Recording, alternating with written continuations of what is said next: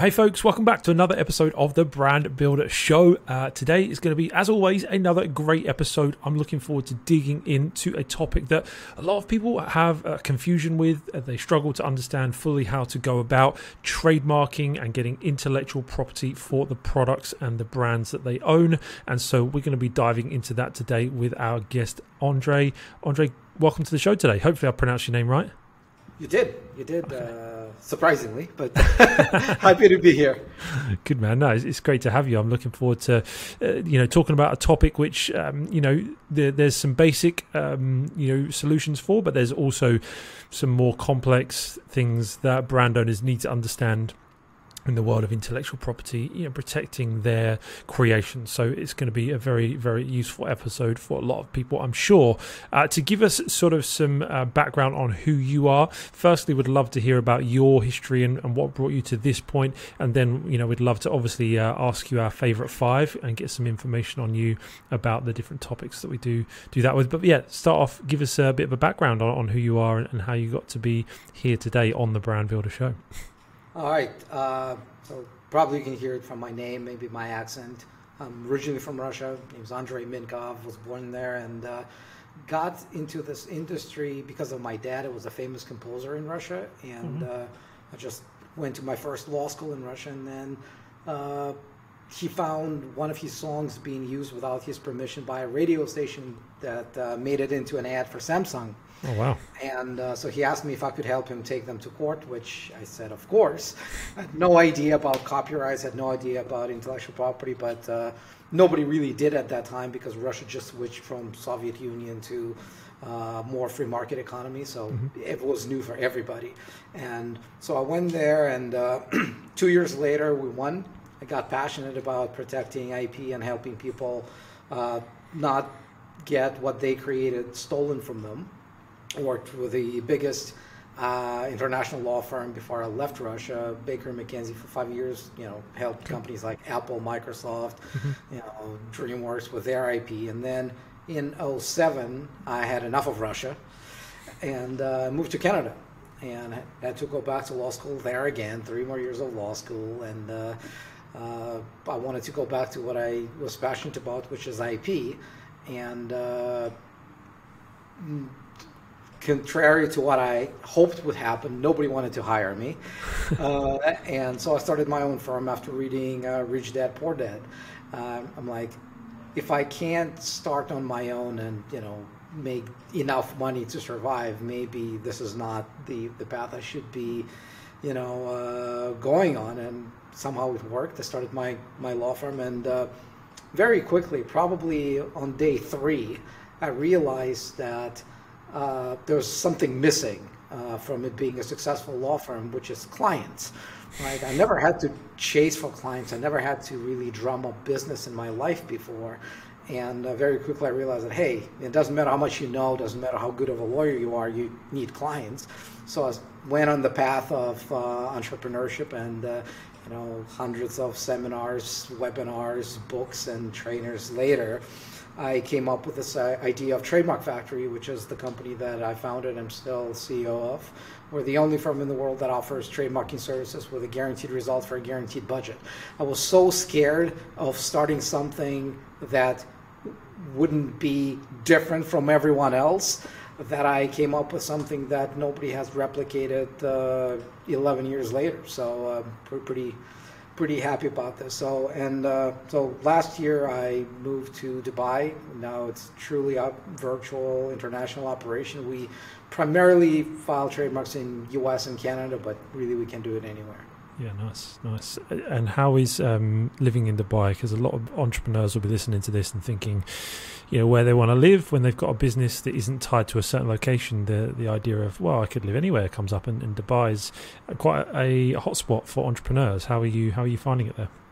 I'm absolutely loving it here. It's a magical place, really. You got the beaches and you got the skyscrapers, like next to one another. So it's not just a beach city and it's not just a business city. It's a perfect mix of both for me. So really one of the one of the things that became a game changer for me in Canada, nothing's happening. There's really not a lot of opportunities to spend the money. So you're not as incentivized to grow the business, to become better, because it's enough. When you move to Dubai, you're surrounded with stuff that you want, and suddenly you got millions of different ideas how to make your business stronger, how to grow, how to expand, how to give more people the value that you can. So that's really been my biggest breakthrough in the last 12 months or so. Awesome, man. Awesome. And we will dive into obviously trademarks and copyright, patents, that kind of thing in a minute, just to further round out your an introduction for our audience. Love to ask a quick fire lightning round of your favorite 5 on a few topics. So first of all, do you have a favorite e-commerce brand? Do I have to explain why, or just name it? You can give a brief explanation if you want. Amazon. Really, yeah. I keep buying stuff from them, and they deliver no matter where I am. So that's good stuff. Complain. Yeah. How is Amazon in Dubai? Like, it's growing, right, in the Middle East. It is, and they're the only ones who deliver on time, which is great. Yeah. I think everyone else has their issues here. They say it's going to be here on a date. It's going to be there on a certain date. Yeah. No, interesting for our Amazon sellers that listen. It's a great market to expand into. So watch this space. It's definitely a growing one. Okay. What about a software or tool that helps you run your business? Dropbox. Okay. Nice. Yep. What about an organic marketing channel? YouTube. I got about 1,000 videos published about trademarks and free, and we find that a lot of our clients come from there. Nice. And what about a paid marketing channel? For now, Facebook. Okay. And do you have a favorite business book? I got to name just one. If you can. I mean, if it has to be more, that's fine. I'll let you off. Build to Sell. John Warrilow. Yep. Was probably a big game changer in how I build Trademark Factory. Another great book. I mean, there's so many of them. Another one that I really found inspirational was The Hard Thing About Hard Things.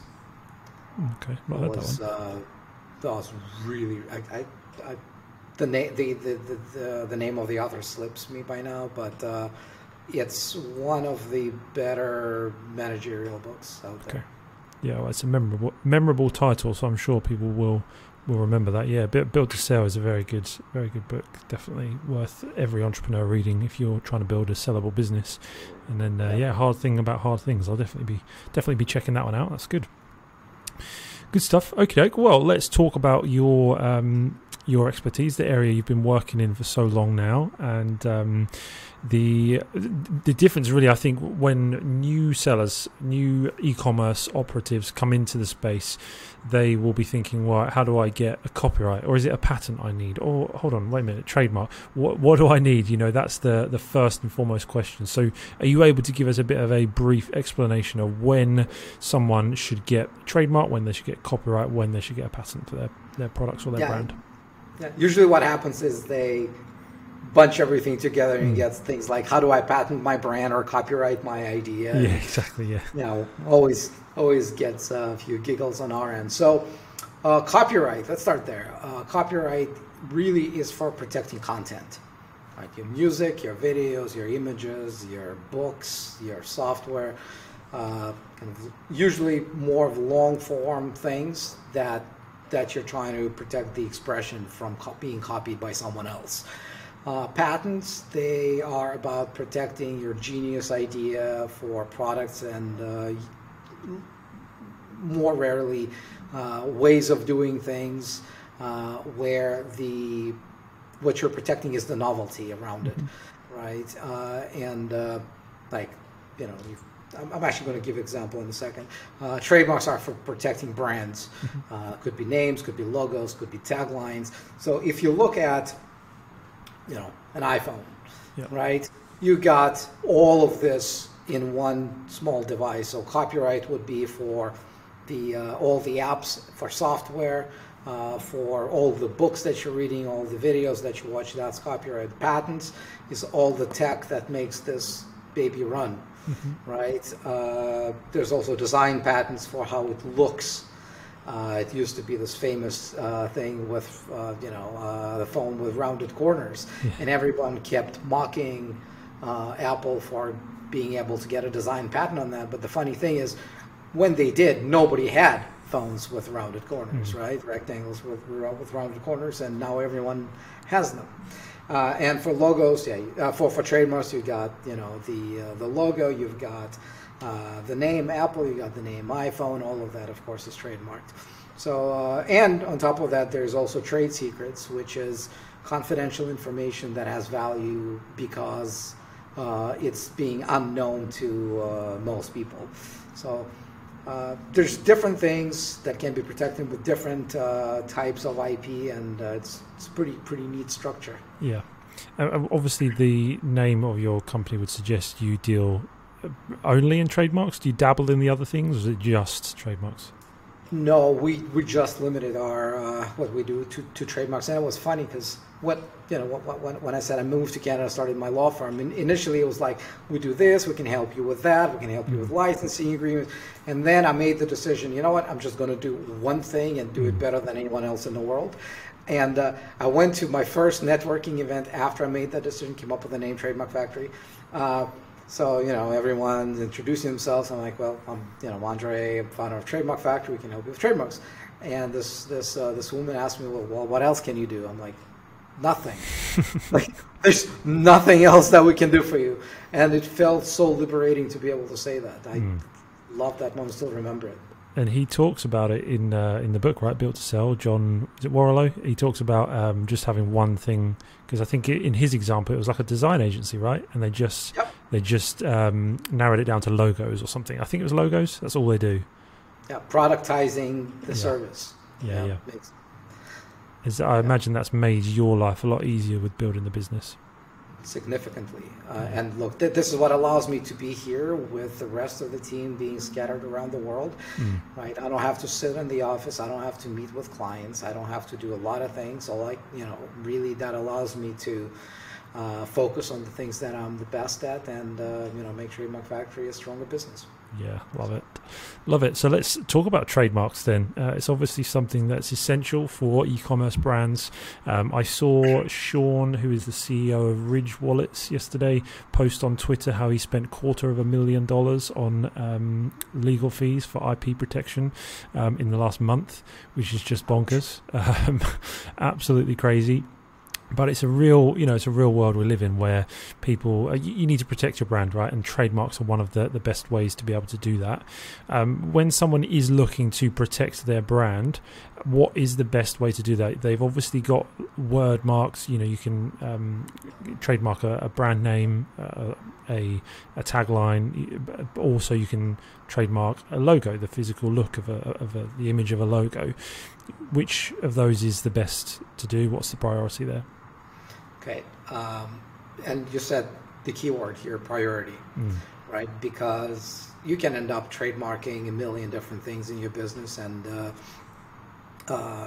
it usually is a matter of two things. One is it registrable? Can it be registered? And two, do you have a budget for it, right? Because sometimes we have people who come to me and say, well, I want to trademark this and this and this and this and this. I'm like, look, we can trademark all of this for you. The question is it really going to give you a good return?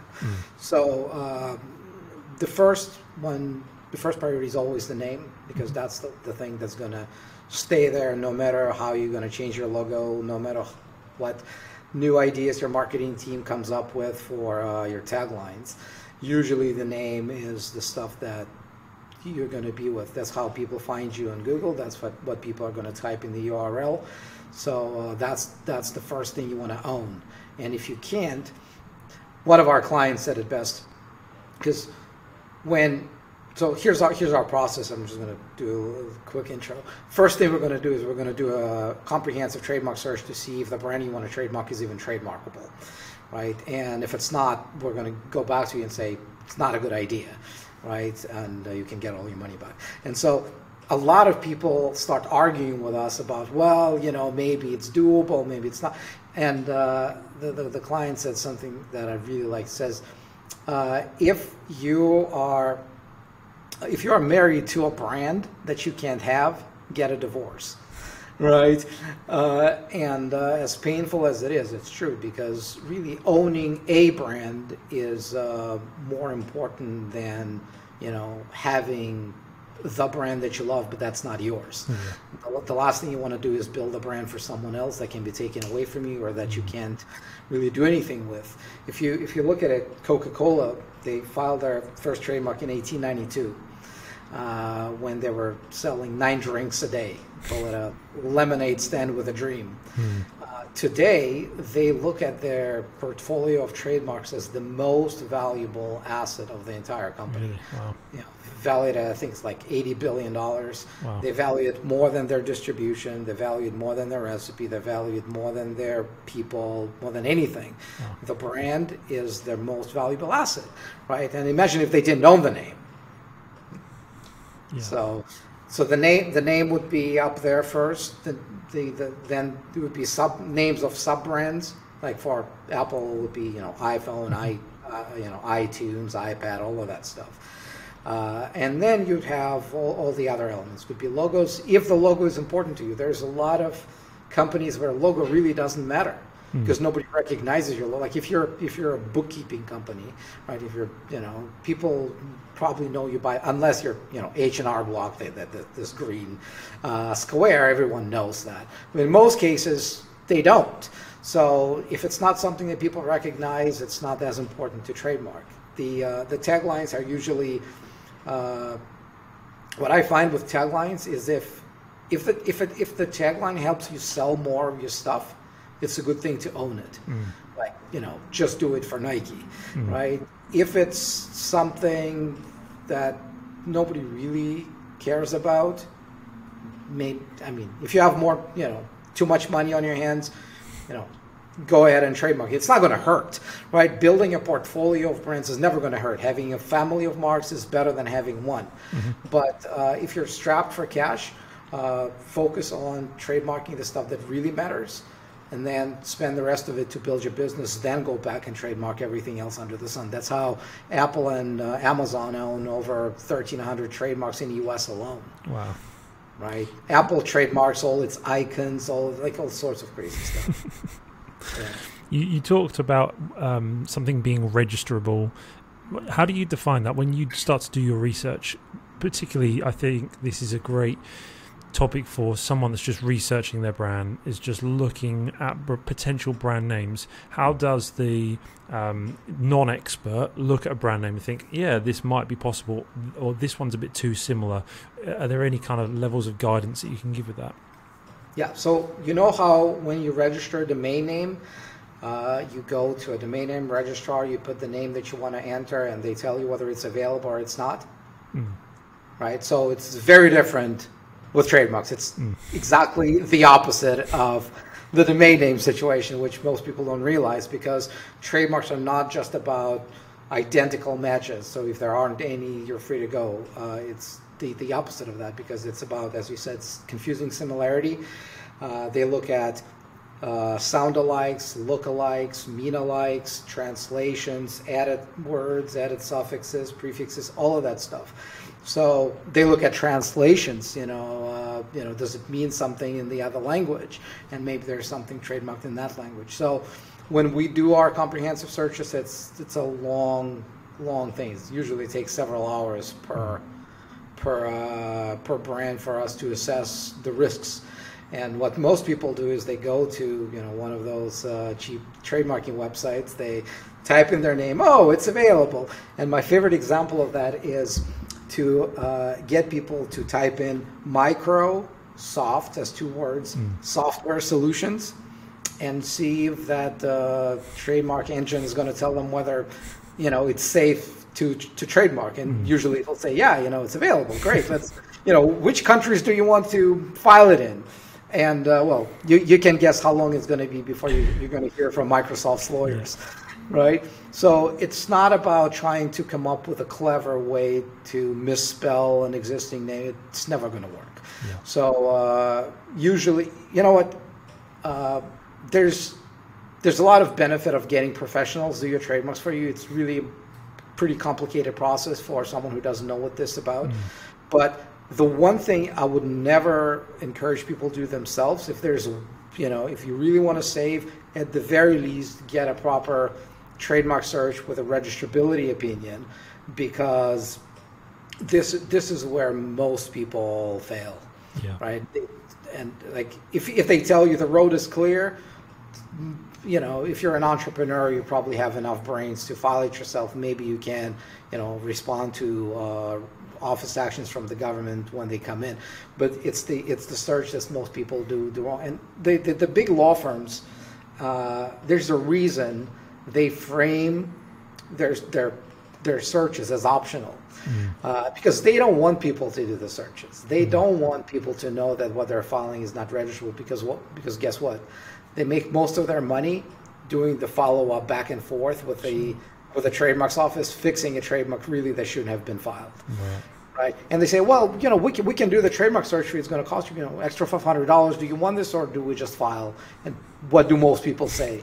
Yeah, let's file. I love this brand. I checked it on, I did a quick Google search. It looks okay, and the law firm says it's great. Really, the way I look at it is, it's just so sad that thousands of entrepreneurs are being taken advantage of this way because they don't know any better. Right. And one of the reasons I put together Trademark Factory the way I did is to give entrepreneurs who care about the result an opportunity to get it done right the first time around. That's how we got the 99.3% rate of success. It's just we don't file trademarks that are crappy. Yeah, nice, yeah. So. You mentioned about misspellings, or sounds like it's similar to, with obviously the mature state of e-commerce and trademarking, it's obviously much harder to find a unique brand name now than it was 10, 20, 30 years ago.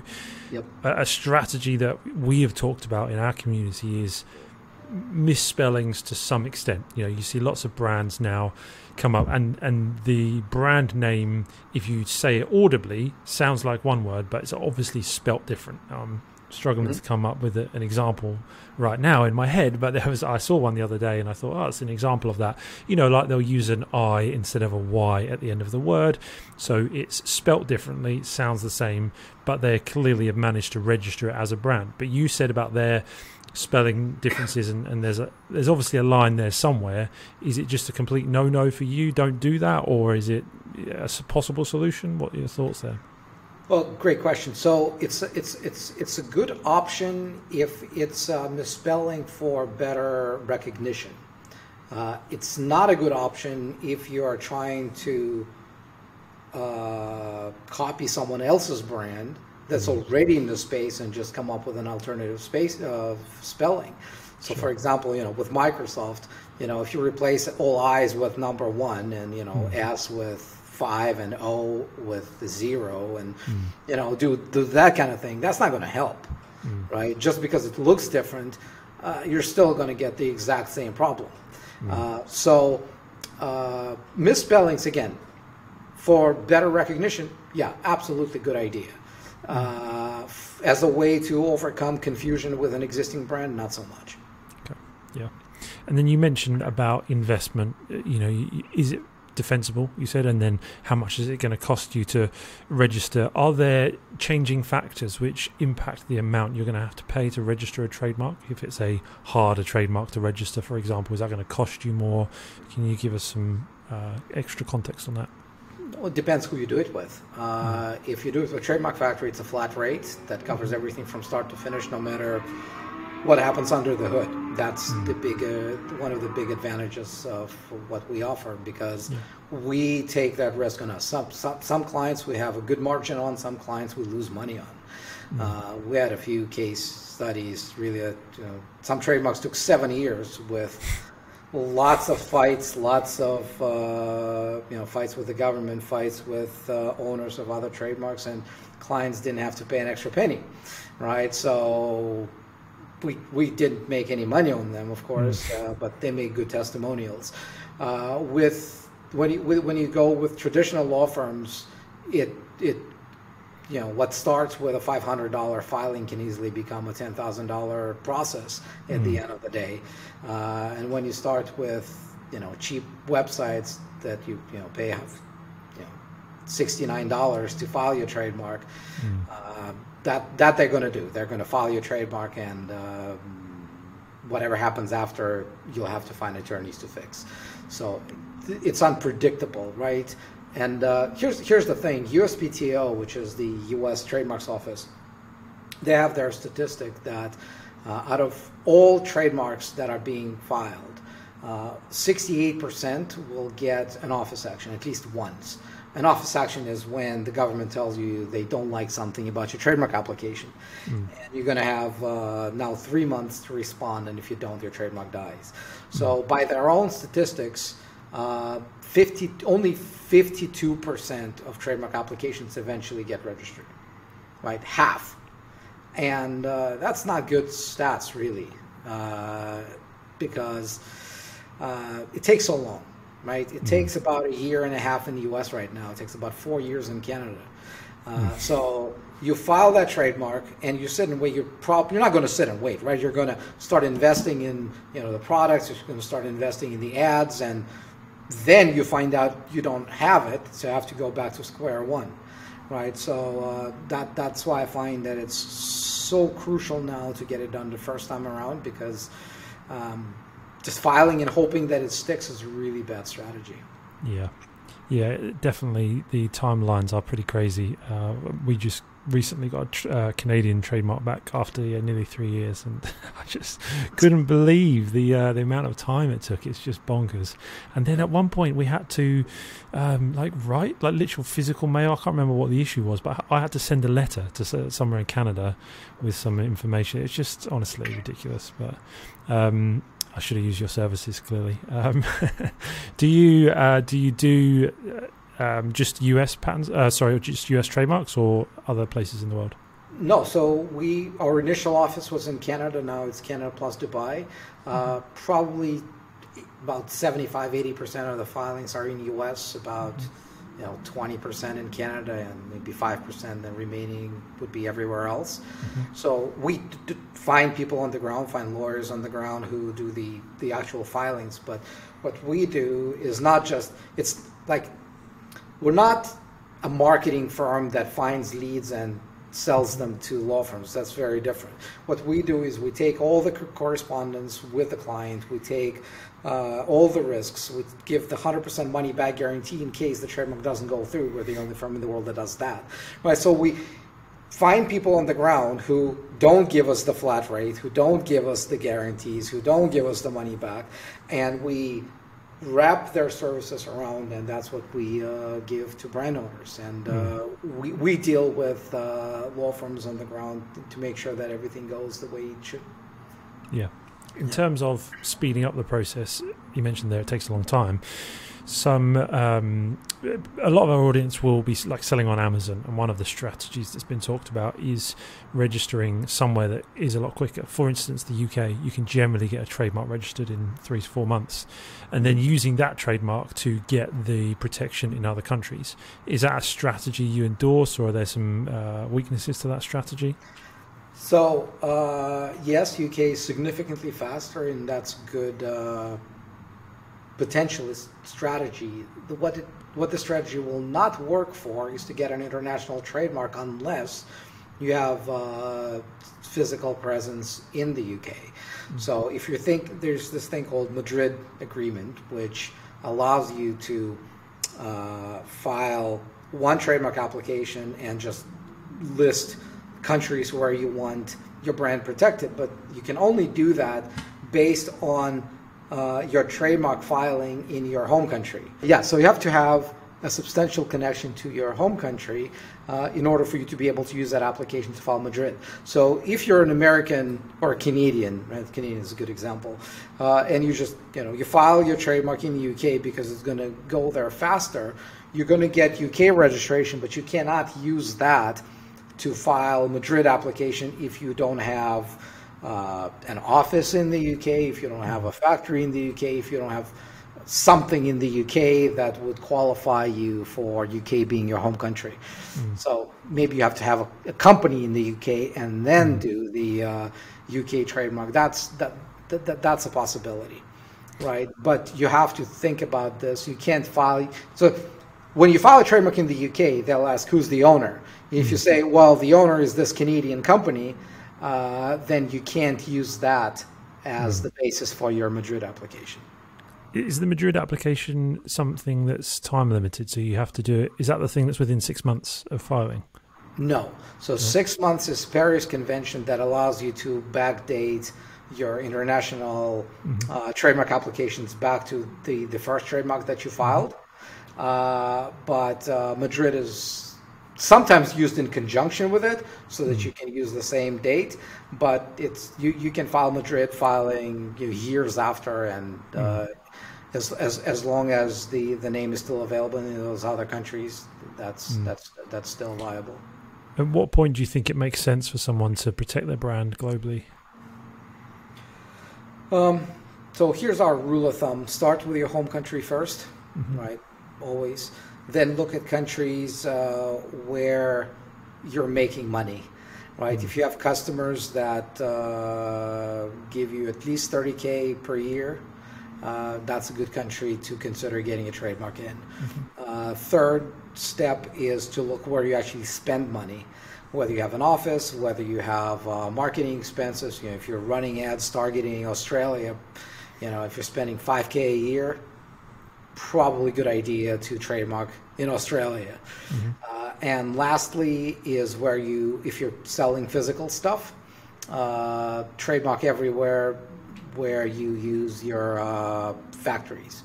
So for example, if your market is US and Canada only, but you make your stuff in China, if you don't trademark in China and someone else does, they can prevent you from exporting your own physical stuff out of China to US.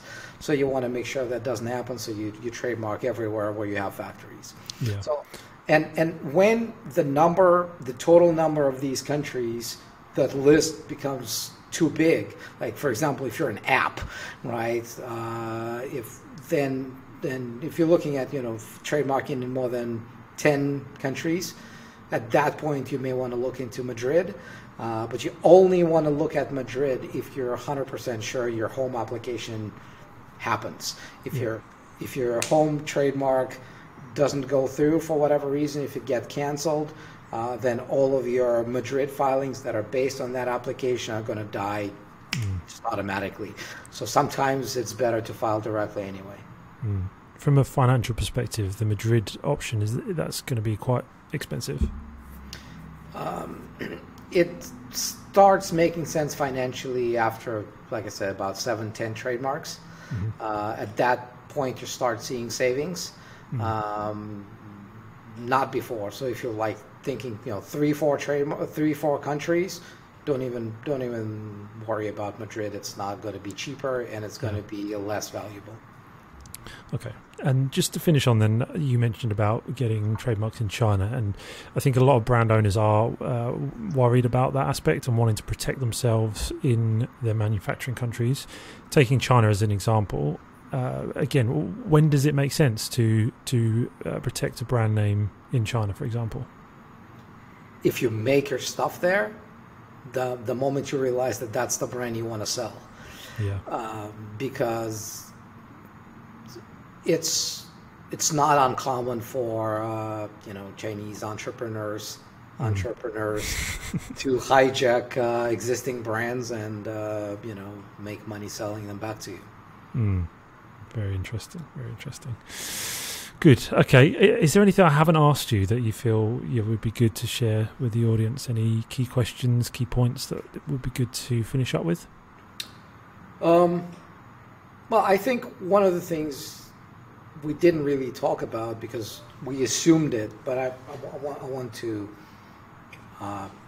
voice that, is really why you get a trademark, right? And there's 3 big benefits, and every business will decide which of these 3 are more relevant to them. For some, it's going to be all three. For most, it's not going to be all three. So the first one is you protect your own brand from being hijacked.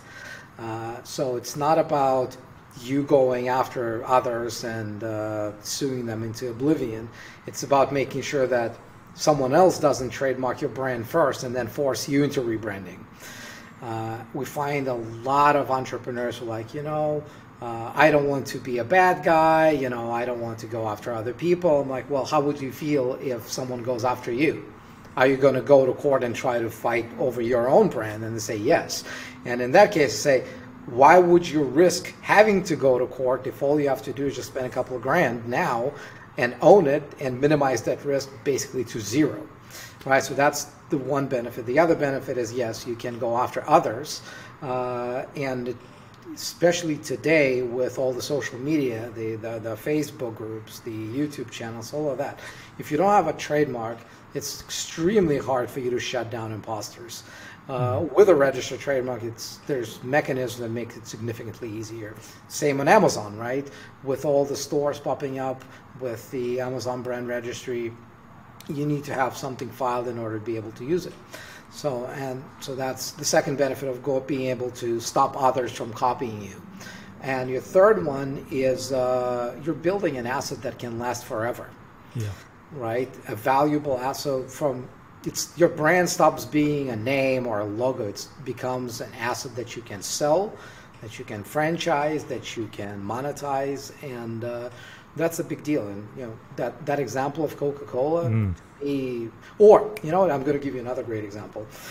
George Clooney with Casamigos. Mm-hmm. So to me, that's a mind-blowing story. So the guy. He and Randy Gerber, they come up with a name for tequila, the idea for tequila. And first thing they do, they go and get a trademark. Then they find a distiller in Mexico to make the darn thing. And 5 years later, they sell it to Diageo for $1 billion. They literally printed $1 billion out of thin air. And, to those who say, well, it's George Clooney, I'm sure he'd get paid significantly less to advertise other drinks for Diageo. There's a reason they bought it, right? And they bought it because he owns the brand. So it's fascinating. It's crazy how you obviously that's a great example. Coca-Cola as well. That they value their IP more than their recipe, more than their property. The real estate more. That's bonkers, but rightly so, because it's a global brand that has such power, isn't it? So yeah, incredible, amazing. Well, I've found this very, very interesting. I'm sure it's been very valuable for a lot of our listeners. You've talked about your service a little bit throughout the episode, but give us a sort of pitch to round us up with. Why should people come and check you out, and just round out any areas of the service that we maybe haven't covered yet? Sure. So, the way, like the 5-second elevator pitch is that really we're the only firm in the world that offers trademarking services with a guaranteed result for a guaranteed budget. Mm-hmm. What that means is that there's a flat fee that you pay that covers everything from start to finish, no matter what happens in the middle. And if it doesn't go through, you get all your money back, right? And really there's two levels of guarantee there. First is that we do the search in the beginning, and if we tell you there's a problem there, you can get all your money back and not do anything and basically say, pretend this conversation never happened. Or you can throw at us any number of alternatives until you pick a name that you love and then we tell you is trademarkable. That's really what most people do, because most people don't start with us to get a refund. They start with us to become, to own their brand. And if we tell them it's not going to work, they're happy to work with us to either massage it. Sometimes some small tweaks are required, maybe adding some elements. Sometimes they have to go back to the drawing board, and they do. So that's that. And the second part of the guarantee is if we tell you it's going to go through and it doesn't, like we're going to do all the back and forth with the government. If we can't convince them that, the trademark should go through, if we miss something, after all of these months of work, you get all your money back. Right? We're the only firm in the world that does this, and I think that's what justifies The fact that the initial fee that we charge might seem higher than some of the $100 companies out there, but in the long run you're paying for the result, not the process. So that's what makes us different. If you want certainty of the budget, if you want certainty of result, Trademark Factory is really your only go-to right now. So go to trademarkfactory.com and fill out the form, and we'll help you from there. Awesome. I was going to say, where should they go? And you've just told them. Anywhere else that you want to send people, you on LinkedIn or anything like that, or just to the website? I'm on LinkedIn. Really, the other place I'd send them to is our YouTube channel. As I mentioned, there's a bunch of videos, close to 1,000 videos. If you want to learn more about trademarks, there's hours of free info about trademarks. If you had any questions, there's always going to be an answer there. So perfect. Yeah, we'll include the links to both of those in the show notes. Andrei, I appreciate you coming on. It's been really insightful, and it's clear to me you certainly know what you're talking about. So thanks for coming on and sharing your knowledge with us today. Thanks for having me, Ben. Pleasure. Awesome, guys. Well, I'm sure you got a lot of value out of that episode, as I did. Definitely check out the stuff in the show notes below. Check out Trademark Factory. Sounds like a great proposition. Some guaranteed results for some guaranteed, hard fixed costs. It's good to have that clarity. So definitely check it out, and we will see you in the next episode, same time next week. Take care.